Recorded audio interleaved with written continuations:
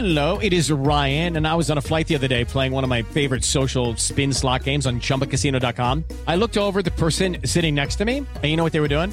They were also playing Chumba Casino. Coincidence? I think not. Everybody's loving having fun with it. Chumba Casino is home to hundreds of casino-style games that you can play for free anytime, anywhere, even at 30,000 feet. So sign up now at ChumbaCasino.com to claim your free welcome bonus. That's ChumbaCasino.com and live the Chumba life. No purchase necessary. VGW. Void where prohibited by law. See terms and conditions. 18+.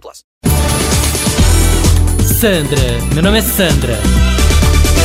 Gente, posso falar? Não tava mais aguentando o Rô, meu marido, usando sempre as mesmas roupas durante a quarentena. Não, sério. Peguei um bode de uma bermuda e uma camiseta de Saint-Tropez que ele não tirava do corpo, que na primeira oportunidade eu fiz a rapa, peguei tudo e dei pra empregado escondido.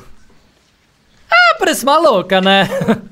Não, sério. Dei um monte de roupa do Rô sem ele saber.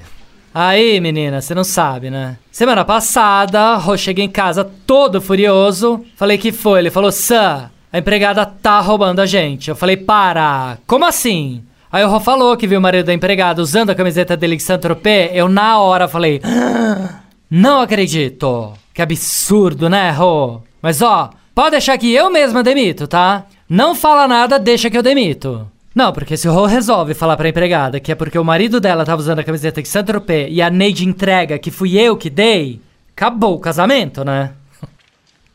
Ah, parece uma louca, né? Não, sério. 1000 vezes perder a empregada do que o marido, concorda? Assim também já aproveito, troco logo de empregada, que é pra dar uma reciclada. Que eu acho que é assim, né? Se a gente ficar sempre com as mesmas coisas na quarentena, começa a dar aquela sensação de que a vida não anda, é a pior coisa, né? Não, tem que pensar assim, concorda? Pelo menos ameniza a culpa. Sandra, meu nome é Sandra.